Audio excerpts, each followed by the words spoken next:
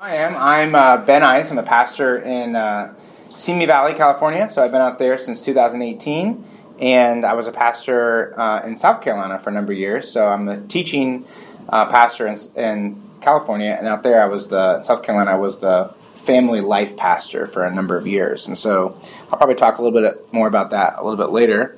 But our session is called Scripture Meditation to Life Transformation. So I thought I'd start off with a little story.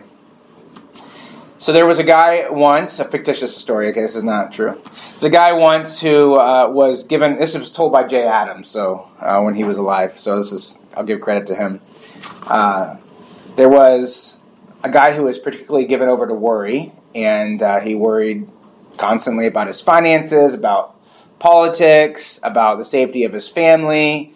He watched MSNBC, Fox News, scrolled on social media, so he just consumed by worry, and so he was, constantly down, depressed. He's one of those guys who just didn't really want to talk to because it was, he was a depressing person to talk to, and but then one day, people saw him bouncing around town. And he was optimistic and he was happy, and so they said, what's going on? What's changed? And he said, well, I've hired a guy, and this guy is his full-time job is he takes care of people's worries.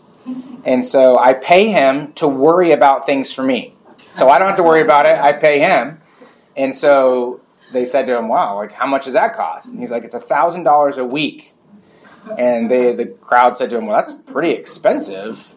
Can you afford that? And he goes, I don't know. That's something he's supposed to worry about. Well, worry is a thinking problem, right? Worry is, the old King James says in Matthew 6 that we're to take no thought. In other words, we're not to continually think about something that we can't control, something that is in faith in ourselves and not faith in God. And so, really, worry is meditation on things that are things out of my control and things that I'm not trusting God in. So we're talking about meditation today, but we're going to be talking about meditating on truth, meditating on God and His Word, and how that man meditated. It affected his emotions, it affected his decisions, it affected his demeanor, it affected his actions. And so we're going to talk about Scripture meditation to life transformation, meditating on Scripture and seeing how God can use that to transform our life. And what I want to do this morning is convince you that God spiritually transforms us into the image of Christ by means of the Holy Spirit renewing our mind. And one key component of renewal of the mind is meditation on God's Word. So let me establish some theological presuppositions. First of all, we're talking about progressive sanctification. And of course, positional or definite sanctification is involved in this, and so is eventually future sanctification, but particularly this morning, we're just focused on progressive sanctification, which is the Holy Spirit's ongoing work to progressively change you to be like Christ. So it's progressive, it's over time, the goal is Christ-likeness, so you can grow to know, and I want you to notice that, to know, that's involved your mind, to know God, and it's relationally as well, but think about your mind in that regard. To love God, and then to obey Him more and more. So it's growing to know, to love, and obey Him more and more. And so just briefly, I'm going to go over a couple verses just to think about the goal here. The goal in 2 Timothy 3:17 is that the man of God may be complete, may be mature, equipped for every good work. And of course, what is God's means by which to do that? In 2 Timothy chapter 3, verse 16 is what? It's the Scripture, that's right. Ephesians 4:13, it's that we attain to the unity of the faith, of the knowledge of the Son of God, and then here's the goal to maturity, to the measure of the stature of the fullness of Christ, Colossians 1:28, that we may present everyone mature. So the goal is spiritual maturity, conforming to the image of Jesus Christ. And so, we think about Romans chapter 8, verse 28, which says that God's good work in us, those who love God, God's good work in us, in verse 29, is to conform us to the image of Jesus Christ. And so the means by which God sanctifies us is the Holy Spirit's renewal of the mind with the knowledge of God, which cultivates affections for God and moves the will to obey God. And so I'm highlighting here really three aspects here, and that is the renewal of the mind with the knowledge of God, which cultivates affections for God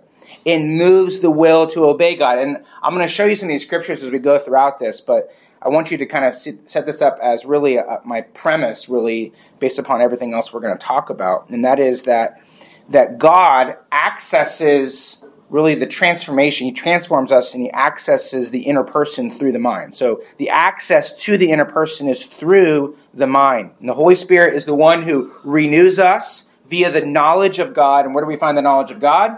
It's found in the Word of God. And so also notice in here you have the affections. And theologically we believe that God is the one who works in us both to will, so he puts the desire within us, and to do. He's the one who gives us the ability. And of course, God is at work in us to will and to do for his good pleasure. It's Philippians chapter 2, verse 13. I don't think I have that one. No, I don't have that one up there. But it's God. God has given us salvation. We are to work out that salvation. And God is the one who puts those affections within us. He's the one who gives us the ability to fulfill his will, to obey him. And the target of sanctification is that inner man. It's the inner person. It's the heart. The heart really is the totality of your inner self. And we're going to look at some quotes in a moment. Just to say this at first, and then we'll go into it more in depth. There's really three primary elements that are included in the heart.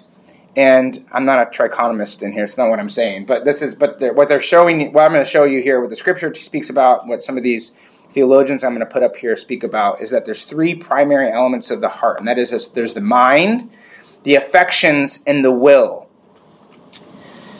Craig Troxel in With All Your Heart, Orientating Your Mind, Desires, and Will Towards Christ, wrote this: the heart is the governing center of a person. When used simply, it reflects the unity of our inner being.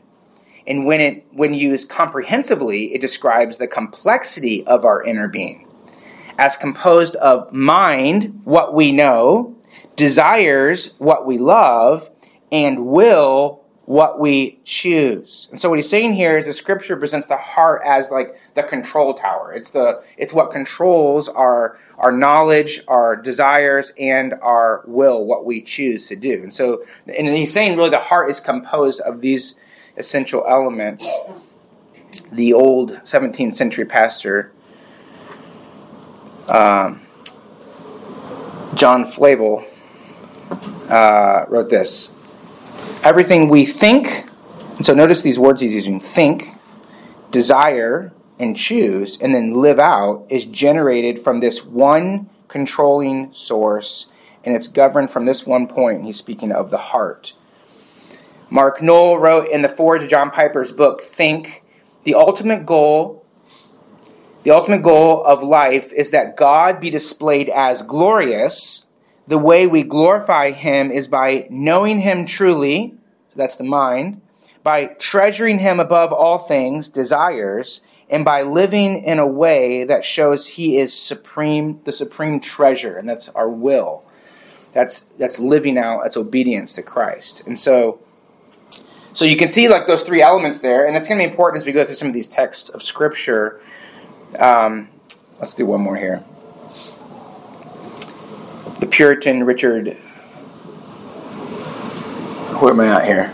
Sibbes. There we are. Richard Sibbes says, and because knowledge, it's knowing God, and the affections mutually help one another, it is good to keep our affections of love and delight by all sweet inducements and divine encouragements, for what the heart liketh best, the mind studieth most. Those that can bring their hearts to delight in Christ know most of his ways. And so it's not like these are separate things. These are all interconnected, right? So your affections and your will and your mind, they're all interconnected, and that's what he's saying here. But God's means to access our inner person, what I want you to notice in all these is God's means to access our inner person is through the mind. is through what we think. And the mind is the means to know, it's to understand, it's to see, it's to perceive. It's what we use to understand the truth of God, to believe the truth of God. The mind is the access point to transform the emotions and the will, ultimately what we think or what we say and what we do. But according to what he's saying here, the mind does not exist in isolation. It's affected by the affections, by the desires, and also what we do. And so this is what the heart is. And the goal of sanctification then is to glorify God by being progressively changed to be more and more like Christ, so we can grow to love, to know, love, and obey him more and more. And so kind of my proposition here this morning is that the Holy Spirit renews the mind with the knowledge of God, which cultivates affections for God and moves the will of God. And my main focus here this morning is on the renewal of the mind. And so would you go to Ephesians 4? If you have a Bible or if you have a phone, you can turn there too. Ephesians chapter 4, and we're just going to look at this from verse 17. We're not going to look at the whole text of Scripture. But I want to hone in on what does this mean to have the mind be renewed with the knowledge of God. So the Holy Spirit renews the mind with the knowledge of God. Again, that's somewhat of my premise here this morning.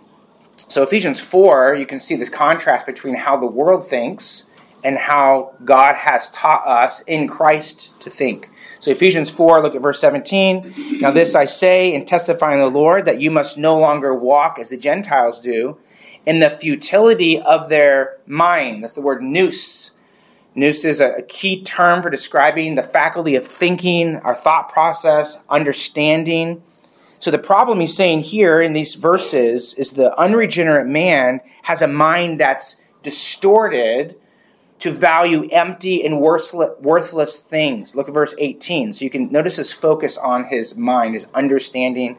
He'll encompass the heart as well. Verse 18, they are darkened in their understanding, alienated from the life of God because of the ignorance.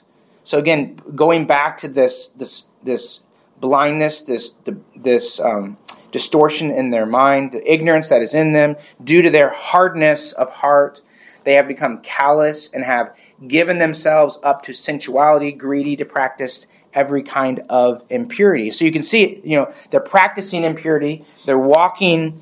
Walking as Gentiles walk. So you can see the actions, the will to do something that's sinful. You can see the sinful desires in there. But I think I also want you to notice that he's pointing to like their mind as that which is distorted.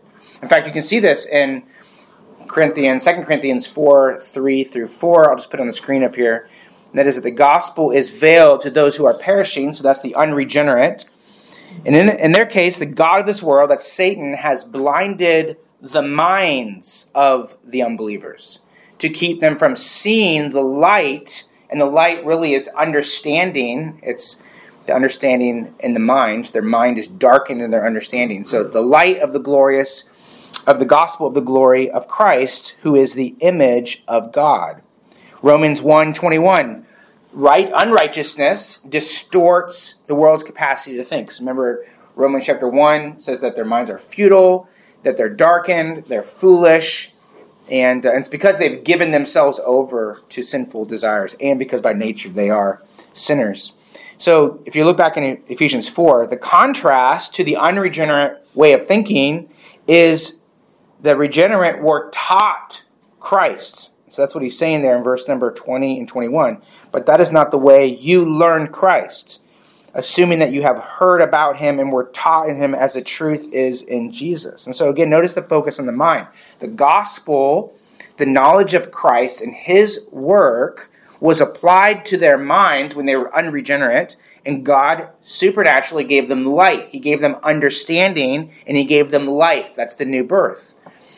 And so if you think about this passage on the screen up here, the god of this world, Satan, blinded their minds, but God is the one who uses the gospel to shine the light into their hearts. Their hearts have understanding. So the mind within the heart is awakened to understand the truth of their sinfulness, the truth of the gospel of Jesus Christ. And so that's why verse 6 in 2 Corinthians 4:6 says, "For God who said, 'Let light shine out of darkness,'" so that was a supernatural event, right? That's creation, Genesis chapter 1, "has shown in our hearts," so he created within us a new person, a new self, "has shown in our hearts to give us the light," so there's the mind, the understanding, the light of the knowledge of the glory of God in the face of Jesus Christ. So it's the knowledge of God's glory in the person of Jesus Christ.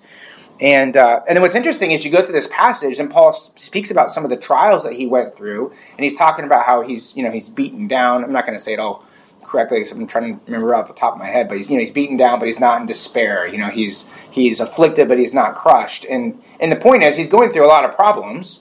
And what's interesting is he's talking about things that would cause you to despair, to lose heart. And what he says then in 2 Corinthians 4:16, so we don't lose heart. So what happens when you have trials in your life is kind of like those trials can wrap around your heart and pull your soul down, so your heart down, so you feel down and depressed. You feel like you're forgotten. I think it's one of even the words he uses in there. It's like you feel like you're forgotten of God. But he didn't feel that way. He didn't believe that was the truth. And why is that?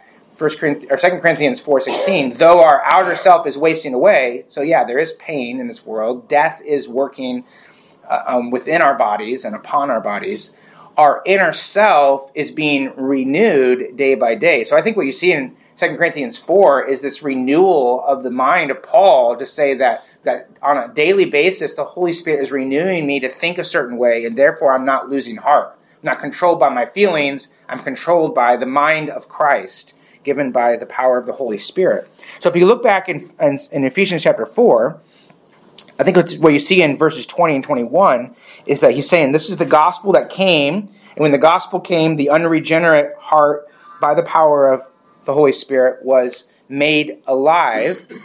And then you look in verses 22 through 24, and he's talking about what were we taught. So he said you were taught in Christ. Well, what were you taught? Well, you were taught verses 22 through 24. And I'm not going to get into an exegesis of that necessarily, but I think verse 22, verse 24 gives the basis for sanctification of the mind, the renewal of the mind, and that is it's our union with Christ. And I think that correlates with Colossians 3 and Romans chapter 6, which teaches that our old self was crucified with Christ. Our new self is raised to walk in newness of life. But my focus is on verse 23. So I want to hone in on verse 23. Well, actually, let's look at verse 24 real quick, because to notice here that God has created within us a new self. So we are a new creation. And then verse 23, God is doing something regularly within us, and that is he's renewing us. We're to be renewed in the spirit of our minds. And the spirit of your mind is that innermost part of your mind. It's the disposition, the attitude of your mind. And so to be renewed is a present tense. It's something that's continually happening to us. And I say to us because it's passive. It's the Holy Spirit doing this within us. And we know this is the Holy Spirit because, oh, there you go. There's the verse up there. Sorry about that. And we know it's the Holy Spirit because what does Titus 3:5 say? It says that the Holy Spirit washes us. First of all, it's the washing of regeneration, and then renewal of the Holy Spirit. So the Holy Spirit is the one who renews us. So the Holy Spirit renews the mind with the knowledge of God, which cultivates affections for God and moves the will to obey God. And so I'm just going to buzz through some verses to think about this because I just want to make sure we're confident that this is a progressive work of God, of the Holy Spirit within our hearts, within our minds, which our mind is within our hearts. And this is something He's changing us day by day as we look within the Scripture. We look at Christ, the glory of Christ within the Scripture. So 2 Corinthians 3:18, that we with unveiled face behold the glory of the Lord, the glory of Jesus Christ. And so we're viewing within the Scripture Christ's glory, and we're being transformed into the same image. So we're being made more and more like Christ from one degree of glory to another. So it's progressive, and it comes by the Spirit of God. In Colossians 3:10, we've been put on the new self. So this has been given to us by Christ, through the redemption of Christ, applied by the Holy Spirit at regeneration, which is being renewed in knowledge. So there's a daily renewal, and then it's in the knowledge of the image of the Creator, the one who's the creator, so the image of God. And then Romans 12:2, don't be conformed to this world. And this is, again, speaking about how we think. So this isn't the verse that says we shouldn't watch Disney. Although maybe there's some application there, I guess. But the idea is that you're not to be conformed. You're not to think like the world thinks. Don't value what the world values. But be transformed by the renewal of your mind. So God transforms us as the Holy Spirit renews our mind. And then, of course, we just talked about this earlier, 2 Timothy 3:16 and 17, that we are matured as the Scripture is taught to us, as we are influenced by the Scripture. So all Scripture is breathed out by God. It's profitable for teaching, for reproof, for correction, for training in righteousness, that the man of God may be complete, equipped for every good work. And so there's a basic overview of sanctification, okay? But my point is, what I'm trying to hone in on is this, the importance of the mind in regard to sanctification. And of course, this is in contrast to what many Christians, many churches focus on, and that is on feelings. If you ask someone, what do you believe? And sometimes their first comment would be, well, I feel that God, and I don't think they really mean feel. I think they mean think. But I think it does reflect that our world naturally, just even Christianity, naturally thinks about what they believe in their feelings. And they actually relate the word heart to feelings. So you say, I love God with my heart, but I think with my head. So they actually think about their heart as in regard to what I feel, and my mind is something I think, and which, I hope I demonstrated that's not accurate. But my point is that they operate by going to following their emotions, their feelings. They come to church wanting an experience. They come to church wanting to, and this was talked about a couple days ago in one of the sessions that we heard in the evening. And I think it's interesting, R.C. Sproul wrote this in 1982. So think about 1982. How many were alive in 1982? Hopefully, okay, some people weren't in this room. I was 5 years old, so I didn't read this. But this is what he wrote. We live in what may be the most anti-intellectual period in the history of Western civilization. Burning hearts are not nourished by empty heads. So it's interesting, he describes that time, 1982, as a time when it's the most anti-intellectual period in the history of... Do you think it's gotten better or worse? Especially with this AI stuff coming, right? Okay, well, we're not going to go into that right now.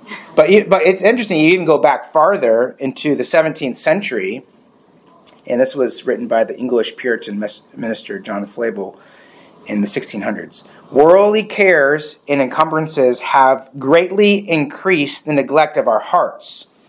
The heads and hearts of...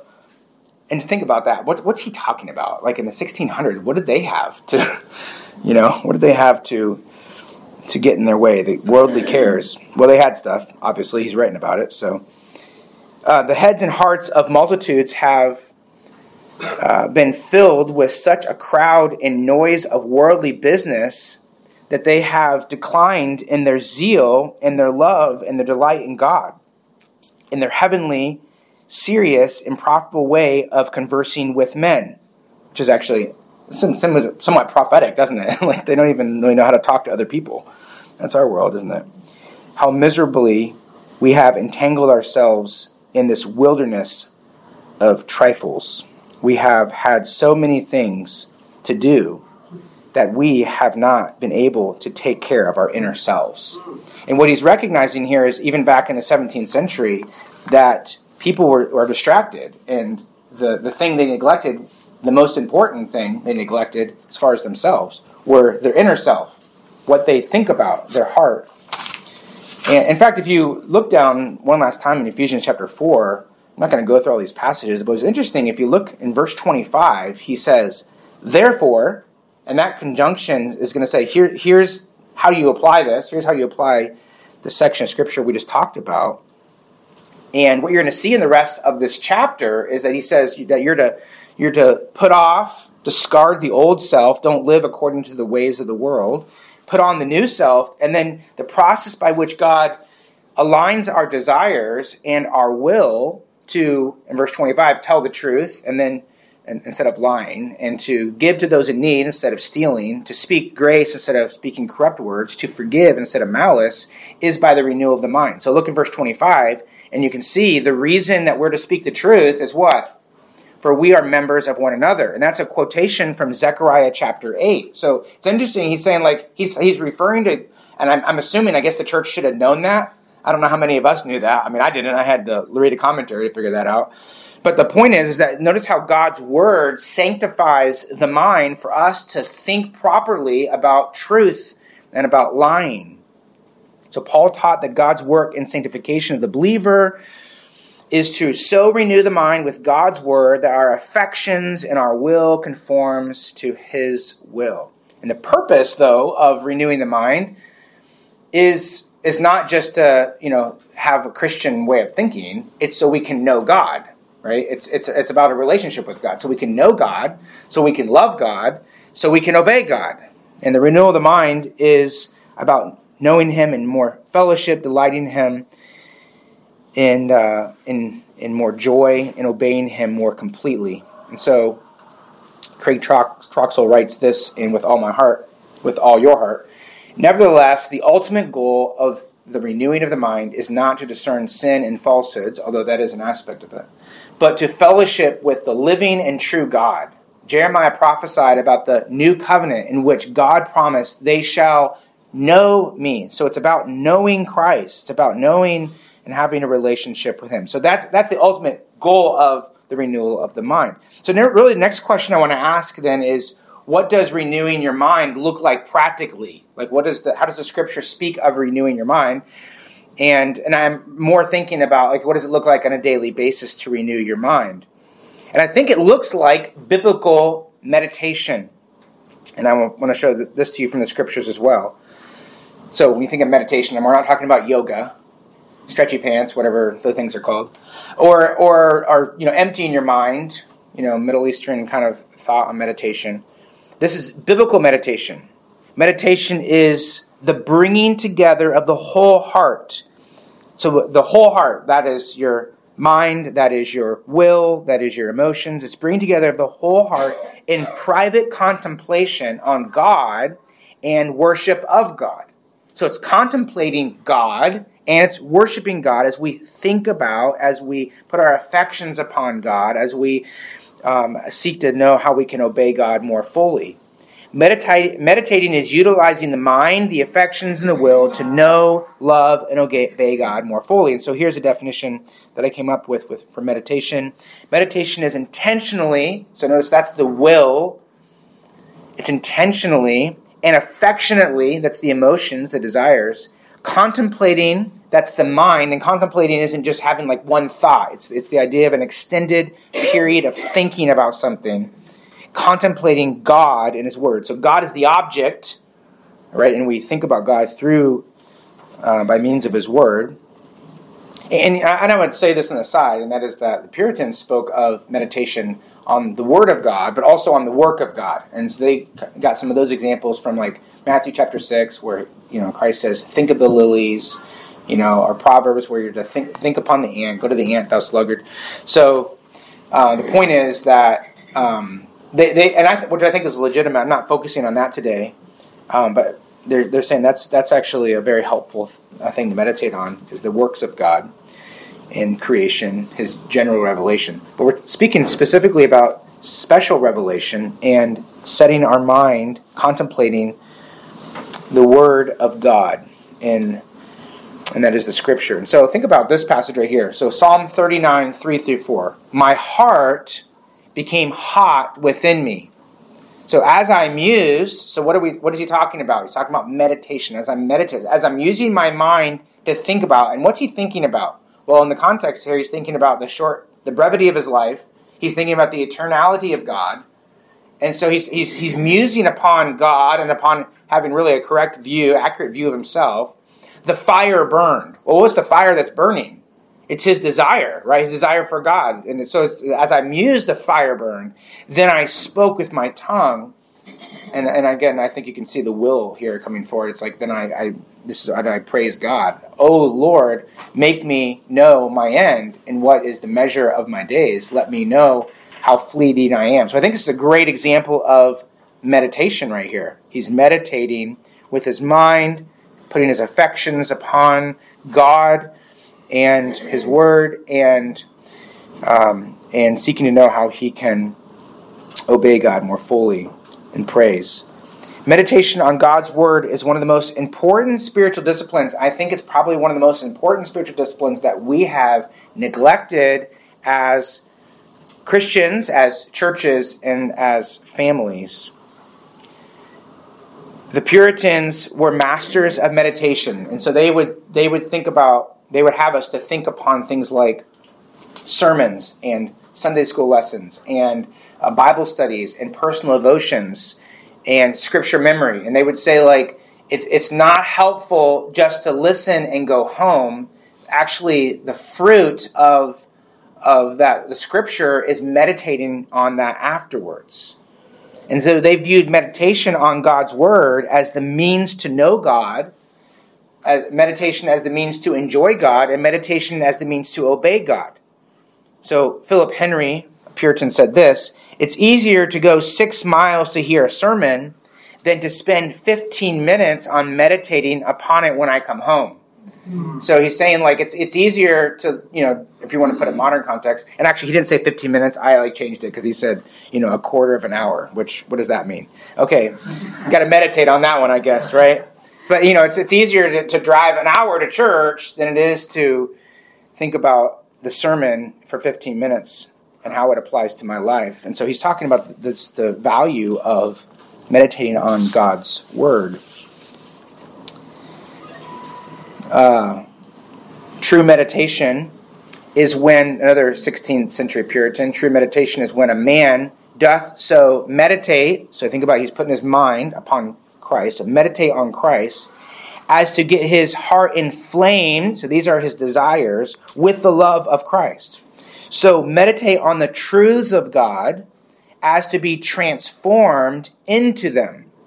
And so meditate of sin as to get his heart to hate sin. Another Puritan, well, he's not a Puritan, but I guess he kind of seemed like one, J.I. Packer. Well, I'm going to write, I think I'm missing a Puritan up here, so I'm going to go ahead and I'll say another Puritan here. Thomas Watson wrote this. So he was another Puritan. "A Christian without meditation is like a soldier without arms, or a workman without tools. Without meditation, the truths of God will not stay with us. The heart is hard, the memory slippery, and without meditation, all is lost." So he's saying without meditation, it's like a soldier that doesn't have weapons. It's a workman that doesn't have tools. He might know the trade, but he can't use it. J.I. Packer wrote this about meditation. "Meditation is the activity of calling to mind and thinking over and dwelling on and applying to oneself the various things that one knows about the works and ways and purposes and promises of God. It is an activity of holy thought, consciously performed in the presence of God." So you notice he's saying this is worship under the eye of God, by the help of God, as a means of communion with God. And one thing that is, I think, the most common thread you see with these Puritans, and even throughout Scripture, when you see men and women who know, enjoy, and obey God, is that they meditated on the Lord. One example is a really good example is George Mueller. Of course, we know George Mueller as one who prayed and trusted God, and God used him in remarkable ways. But have you thought about George Mueller in regard to meditation? George Mueller valued meditation as one of the most important things. In fact, he says here, the most important thing I had to do, George Mueller says in his autobiography, the most important thing I had to do was to read the Word of God and to meditate on it. Thus my heart might be comforted, encouraged, warned, reproved, and instructed. And he goes on to say in his autobiography, "We may profitably meditate with God's blessing, although we are spiritually weak." So it's like, I don't feel like meditating. I'm so weak right now. And he actually says this: the weaker we are, the more meditation we need to strengthen our inner man. Meditation on God's Word has given me the help and the strength to pass peacefully through deep trials. And you could think through, we could talk through right now, if we had time, the trials that George Mueller went through. And so we primarily think about him like, oh, he was a man of prayer, and he was a man of prayer. But he was a man who meditated on God's word, and he saw really the source of his spiritual life from meditating on the Scripture. So again, the Puritans emphasized the need to meditate on God's word after sermons, after Bible studies, after personal reading of the Scripture, and also with Scripture memory. And so this morning, I really am going to focus more on Scripture memory and just thinking about how are we to think about God's word on a regular basis, particularly putting God's word in our heart and mind and keeping it locked in there for long term. I think that a lot of times people think about Scripture memory and they think about it in regard to, just memorizing something and kind of being done with it. Or I think about it like when I was growing up. I grew up in a pastor's home. My dad's actually in the back, so if nothing's not accurate, you can raise your hand. No. But I grew up in a pastor's home. I grew up in a church that we had, kids programs. And so you had your VBSs and you had your other programs and you memorized Scripture. But honestly, here's what Scripture memory was for me growing up. It was, that kids program starts at 6:30. It's 6:20, and I'm going, by the way, I have a verse. Actually, I have a verse memorized tonight, and so I get my book and I, look at it in the car on the way there, and it's dark, and because the sun sets early in Indiana, and so I'm trying to look at it. I can't really see it. I get in there, I pass it to the person, and they help me with the first word and the fourth word and the 16th word, and then by the end, when I come out, I've said like 4 or 5 verses, and I didn't even study the other ones, And what happened to me when I went to college, I was roommates with a guy my sophomore year. His name was Luke Kinney, and he had just got out of the Pennsylvania State Penitentiary, and they put him in my room. They required me to be under his bunk, and he had to be on top. And he had like nightmares and stuff, and it was scary. But anyways, one thing he came to this is a Fundamentals Baptist Bible College. So he came with this electric guitar, wanted to be a Christian rock star. So that didn't work out. But anyways, what was interesting, he started growing in the Lord. We started going down to Madison, Wisconsin, and giving the gospel. And what I realized is this guy was memorizing more. He had memorized some more Scripture than I had. And it wasn't just like he knew it. It was like it was a part of him, And I thought to myself, how in the world did I grow up in a church? And I don't. And he has more. He's memorizing more Scripture than I am. So then I started memorizing the Word and really, and we're going to talk about this in a moment, meditating on God's Word. And I went to a church in Milwaukee, and we were part of a kids program. And I realized what was happening in this church was the same thing that had happened to me growing up. 20% of the kids that were really smart, well, actually back then it's more like 50%. Like today it's like 20%. But 20% of the, 50% of the kids were able to go in there and like look at the verse and be able to say it right away, The other 50% of the kids were like, I'm not smart enough, I can't do that.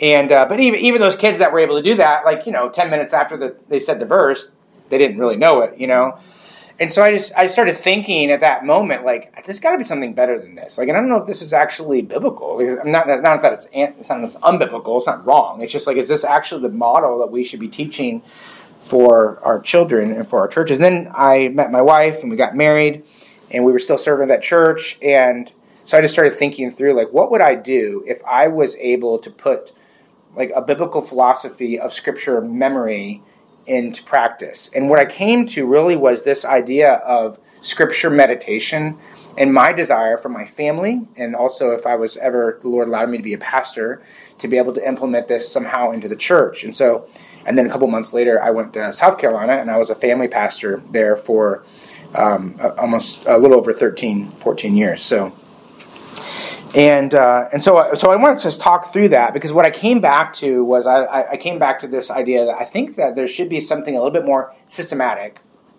something that like you can actually be done with something and go back and be able to say, this is what I memorized.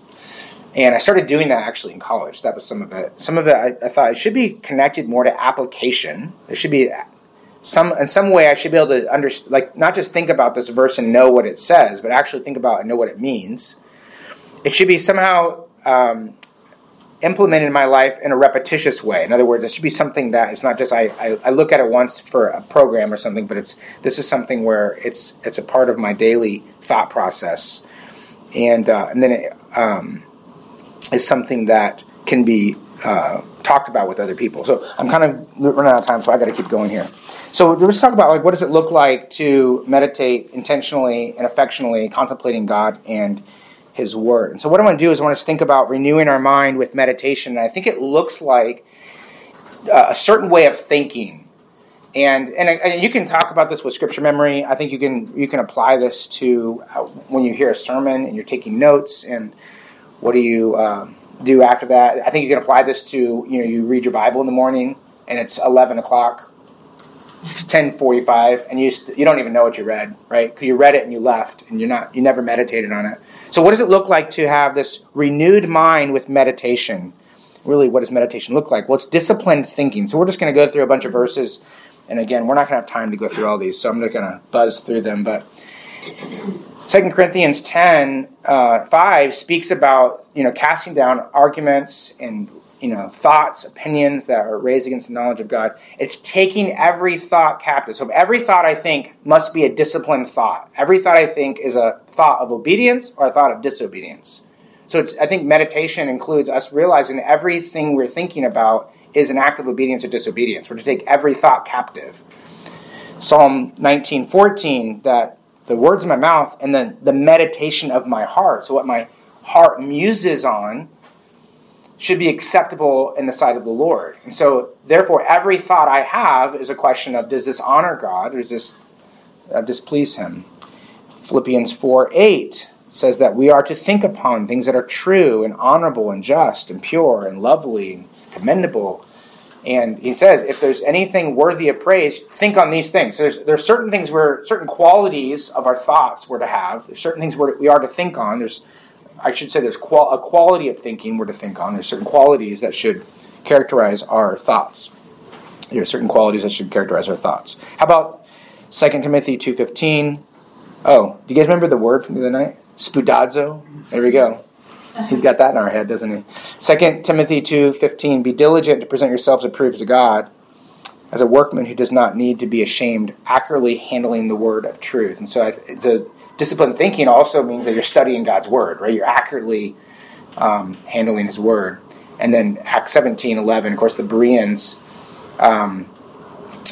they received the Word with gladness, eagerness, and they examined the Word. So there's this diligence that goes into even studying. So disciplined thinking isn't just thinking throughout the day in a way that's about each, but it's actually taking God's Word and thinking about studying that and then applying that in how I think throughout my day.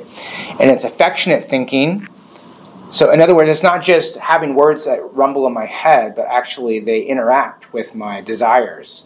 So Psalm 119:9, oh, how I love your law.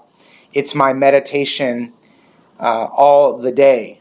And so it's the mind and the affections going on a date together, right? I mean, I love your law. So it's not just the law of God, oh, that's great, or it's actually having an affection for the Word of God. Psalm 1, verse 2, his delight, so this is the man of God, the godly one, who doesn't walk in the way of sinners, right? He doesn't sit in the seat of the scornful, but his delight is in the law of the Lord. So his pleasure, he takes pleasure in God's Word. He loves the Word of God. So he's interacting with God's Word with his, so it's like he takes comfort in God's Word.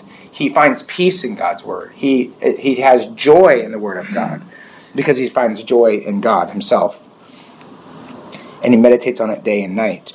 Psalm 119:92. Do I do that twice? Oh no, here it is. If your law had not been my delight, I would have perished in my affliction. So, you think about that. So he's saying, I had this affliction, and when you're afflicted, Proverbs 12:25 says, anxiety of the heart causes depression. So, when you're afflicted, your heart is anxious. Your heart can be tempted, I should say, to be anxious, and it can cause you to spiral into depression, right? So you have all these problems going on in your life, and your heart starts thinking about this, and there's anxiety, and you're spiraling. But he says, why did that not happen to me? Why did I not perish in my affliction? Because actually I was in love with the Word of God. So my affections were set upon your Word. If your law had not been my love, my delight, I would have perished in my affliction. And then, of course, Deuteronomy 6:5-6 speaks about loving God. I don't know what that was. Someone's giving me a signal, I guess. And speaks about having God's word in our heart, loving God with all our heart, and putting his words in our heart. And I think it's also prayerful thinking. We're to think. 2 Timothy 2:7 says, think. So it's a present tense. So put your mind upon what I say. Of course, that's the teachings of Paul. He's telling Timothy this. So it's like, think about that. That's our responsibility. We're to put our minds upon the teachings of what Paul said, his teachings, or the teachings of God's word. And then, for the Lord will give you understanding in everything. So who's the one who gives us understanding? It's God. And so this is a cooperative thing. We put our mind upon his word, and his spirit gives us understanding. Proverbs chapter 2, verse 6, the Lord gives wisdom. So who's the one who gives wisdom and knowledge and understanding? It's God, the Lord. Luke 24:5, of course, Jesus on the road to Emmaus, and he's the one that opened their minds to understand the scriptures. And what's the scriptures about? It's about Christ. In Ephesians chapter 1, verse 17, that God, the God of our Lord Jesus Christ, the Father of glory, may give you the spirit of wisdom and of revelation and the knowledge of him. So this is prayerful thinking. So it's not just like thinking that's like, it's not this repetitious type of thinking that's devoid of prayer. I think it's actually engaging our mind and asking God, help me to understand. It's contemplating through prayer the words of God. And then it's repetitious thinking. And we could list a lot of verses up here for this one, right? But Psalm 1:2 says that it's his delight every Sunday morning, right? His delight is in the law of the Lord, and his law he meditates every Sunday morning from 10:30 to 12. No, right? Or it's just delight just in the morning. It's his delight not all day long, day and night, right? It's part of his regular life. The word of Christ in Colossians 3:16, the word of Christ should dwell in us richly. It's like abundantly. It should be overflowing out of our heart. Joshua 1:8, this book of the law shall not depart from your mouth. So this is something that's to be spoken. And think about it for Joshua. How is it possible for Joshua, he's not carrying around this book of the law and then reading it, right? How is it possible that it doesn't stop coming out of his mouth? If you're living in that society, how's that possible? It's in your head. Yeah, it's memorized. So this is basically saying that you should have God's word memorized, right? But and what's the means to do that? Like really, what's the means to do that? And then what's the application of that? Like what do you do with that memory? What's the purpose of having it memorized? You shall meditate on it day and night. And we'll talk about that in a second more. It's doctrinal thinking. Romans 6:17, that he says that Paul gave thanks. The scripture says Paul gave thanks because you have become obedient from the heart to the pattern of teaching. So you're obedient, notice that, from the heart to there's a pattern of teaching. So it's like he's thinking about a certain, doctrinal propositions, teachings. 2 Timothy 1:13, follow the pattern of sound words that you heard from me. Acts 2:42, they devoted themselves to the apostles' teaching. So there's these theological teachings that the apostles passed on. And so and there's a sense of like, I don't know if they necessarily systematize them, but the idea is that there are doctrinal truths that they were to think on. And then, of course, Paul says he did not shrink from declaring to the church the whole counsel of God. And then, multidisciplinary thinking. That's maybe not one you thought about before.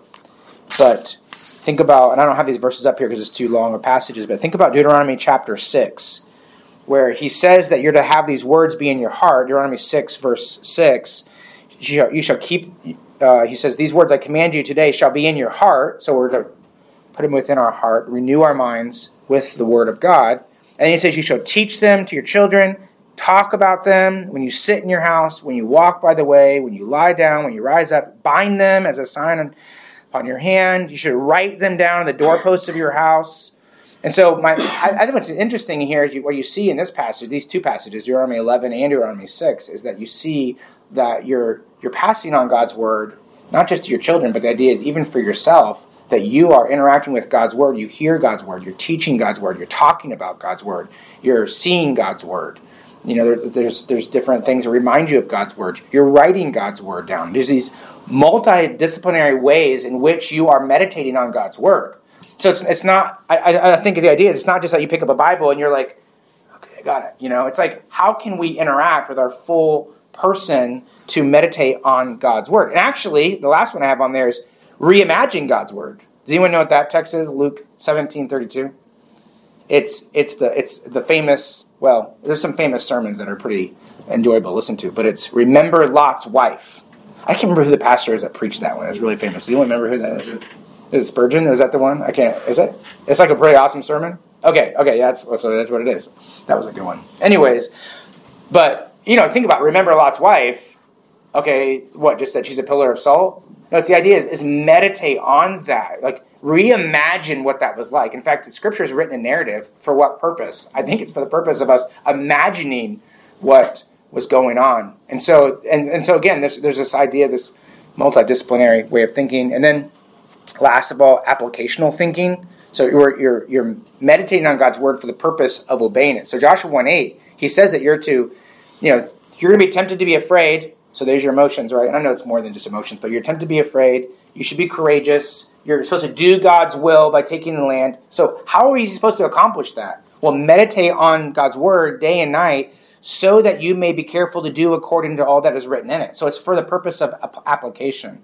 Even in the parable of the four soils, the fourth soil says that we're to hear God's word, we're to understand it. It's application so that it can bear fruit. So it should be meditation that is that meditation upon God's word for the purpose of application. So I think that meditation, renewing your mind by meditating on God's word includes disciplined thinking, affectionate thinking, prayerful thinking, repetitious thinking, doctrinal thinking, multidisciplinary thinking, applicational thinking. I'm sure you could add some others. I don't really know. But that's what that is right there. And so now here for the cheap plug. Because I think let me say first of all something, and then I'll say like what I'm going to say about True Trekkers, and that is that I think for all of us we need to consider, no matter what our age is if we are truly thinking about God's word in these ways on a regular basis. So when we hear a sermon, when we read God's word in the morning, is it just something to listen to and walk away from, or is this something that is a part of our daily meditation? In fact, one of the Puritans wrote this, was really interesting. He said, it's like the knowledge of God is like a torch in a garden. So, it can give some light, but it doesn't affect anything around it. But the meditation on God's word is like the sun. And it lights up those things around it, but also gives life, right? It warms things. It shines upon the grass and photosynthesis and all that kind of stuff, right? And that's what meditation does. Meditation, it warms the affections. It makes alive the spirit. And so the point is that I think it's something we all should consider ourselves. And then as far as like a pastor, and as far as a parent, my desire was I want my children to be able to, and I want the children of church to be able to biblically be discipled. I want them to meditate on God's word. And so when I came up with this program a number of years ago, it was really based upon a philosophy of teaching children and families, and also of meditation to memorization. And so we came up with the idea that we wanted the kids to memorize based upon doctrinal themes. And so we divided, we went through really doctrines and really verses that we wanted kids to memorize, and we divided our verses into 18 different doctrines. And I know you might be thinking, I took systematic theology, I don't remember 18 different doctrines. Well, some of them are subdivided. Like theology proper is the nature of God, and then it's also the greatness of God and the goodness of God. So some of that happens, and there's some just more practical things as well, like my struggles and things like that. But anyways, you divide them up in a doctrinal scope and sequence, so doctrines and into themes, and then also integrated them over for all the ages. So all the ages are learning the same doctrines at the same time. And the idea is if we're, as a family, supposed to be thinking and meditating on God's word, I want to do that together. I want to do that. And it might look different for the 5-year-old than it's going to look like for the 12-year-old. But the idea is I want us to be able to have these conversations about God and His Word together as a family. And so really I think as a church, if I'm going to provide something to families, I don't want to say, I have 5 kids. So it's like, at one time, my kids are getting older now, but at one time I'm having all these kids, these different programs. And it's like, I don't want to be able to be like, I don't have a clue what you're even learning, so I don't really even care. Like I want to be able to say, hey guys, I know some of you are learning different levels, but like here's what we're learning as a family together. Let's talk about this. And then also just a philosophy of meditation and memorization. And one of the ideas that actually I got in college from talking to a friend in college, and that was putting scripture memory into catechism format. And that is that there's a question asked. So the idea is it's a life question. It's an application, if you want to say question. And the answer is the scripture verse. And so you think about catechism, which I love catechism.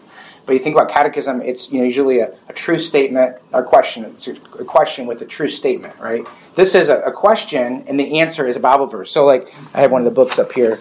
So I'm going to randomly open it. Hopefully I can remember what the verse says, right? Oh, here we go. How should a Christian pray to God? And this one is speaking about prayer. Philippians chapter 4, verse 6. Who knows what Philippians 4, 6 says? Anyone get that memorized in here? Depends what version you have, I guess. But be anxious for nothing, but in everything by prayer and supplication with thanksgiving. Okay, so the point is that the response is that verse. So how should a Christian pray to God? And that's the response. And the idea is that it's doctrinal. So the kids are learning what is the, it's based upon a doctrine. But they're learning what's the doctrine within that verse. So like I'll give one that's maybe a little bit like, here's God's greatness. God cannot change. Can God change who he is? And what's the response? Malachi 3 verse 6. Anyone know what Malachi 3 verse 6 says? The Lord that changed not. There you go. Right. So you see that. Can God change who he is? What's the answer? No. Right? But the answer is actually the verse. And so the idea was to be able to teach them to think about life in regard to what's the question here and what's God's answer. And actually the answer is a verse that I'm memorizing, and ultimately something that's locked in for long-term memory. And then also one that includes daily repetition, regular review, so one that they can actually go back 2 years later, but even throughout the week, they're daily repeating that, reviewing that. And so just real quickly, I know we're out of time, so I'll just say it for the last 3 minutes. I got to buzz through this, and that is, so what we did is we came up with an approach to help children be able to memorize God's word, not just like the 20% that can, look at it for 5 minutes or 5 seconds and be able to say it, and even maybe have it memorized the rest of their life because they're so smart, But actually every kid in there can actually be able to memorize God's word. And that is, what we do is instead of it being, like you say a verse at the end of the week, and hopefully you look over it 5 minutes before and you can say it and repeat it back to that person. But actually, our program is designed so that the kids each day are reviewing the verse. And so the points for them are according to them every day reviewing that verse. And the idea is if you review a verse every day for 7 days, by the end of that week you're going to have it memorized. And then also in a way that's a multidisciplinary approach. And so what happens is the kids, they write down the verse. They write down the first letter of the verse, actually. But they write down the first letter of the verse, say it out loud. So they say the question in verse like that. They say the question and verse to someone else. And what's the last one they do? I just forgot. Isn't that terrible? I forgot my own program. There we go. Oh, you tap it. You see the verse and you tap it and you say, this book of the law shall not depart. The idea is you're doing something that is interacting with God's word in a way that is like what some people call a kinesthetic approach to scripture memory. And so it's multidisciplinary thinking. What's interesting about that is before, when I had my kids doing it, where they, hopefully we would go over it during the week at some point, and after, and we do still do that, but like after, our whatever it is, I'm out of time. But by the end of the week, I'm like, hope you have this memorized. But actually, since we have done it this way, I don't even go over the verse with my kids. I mean, we might talk about it, but I don't have to go over and over and over and over with it. Because if they're doing it every day, but at the end of the week, from the 4-year-old all the way up to the whatever-year-old, they have it memorized themselves, and so, which is a really neat thing.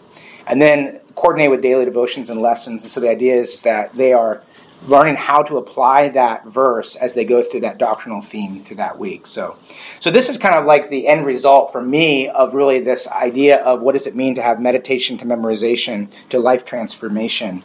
And it's definitely been a blessing for our church and for our family. And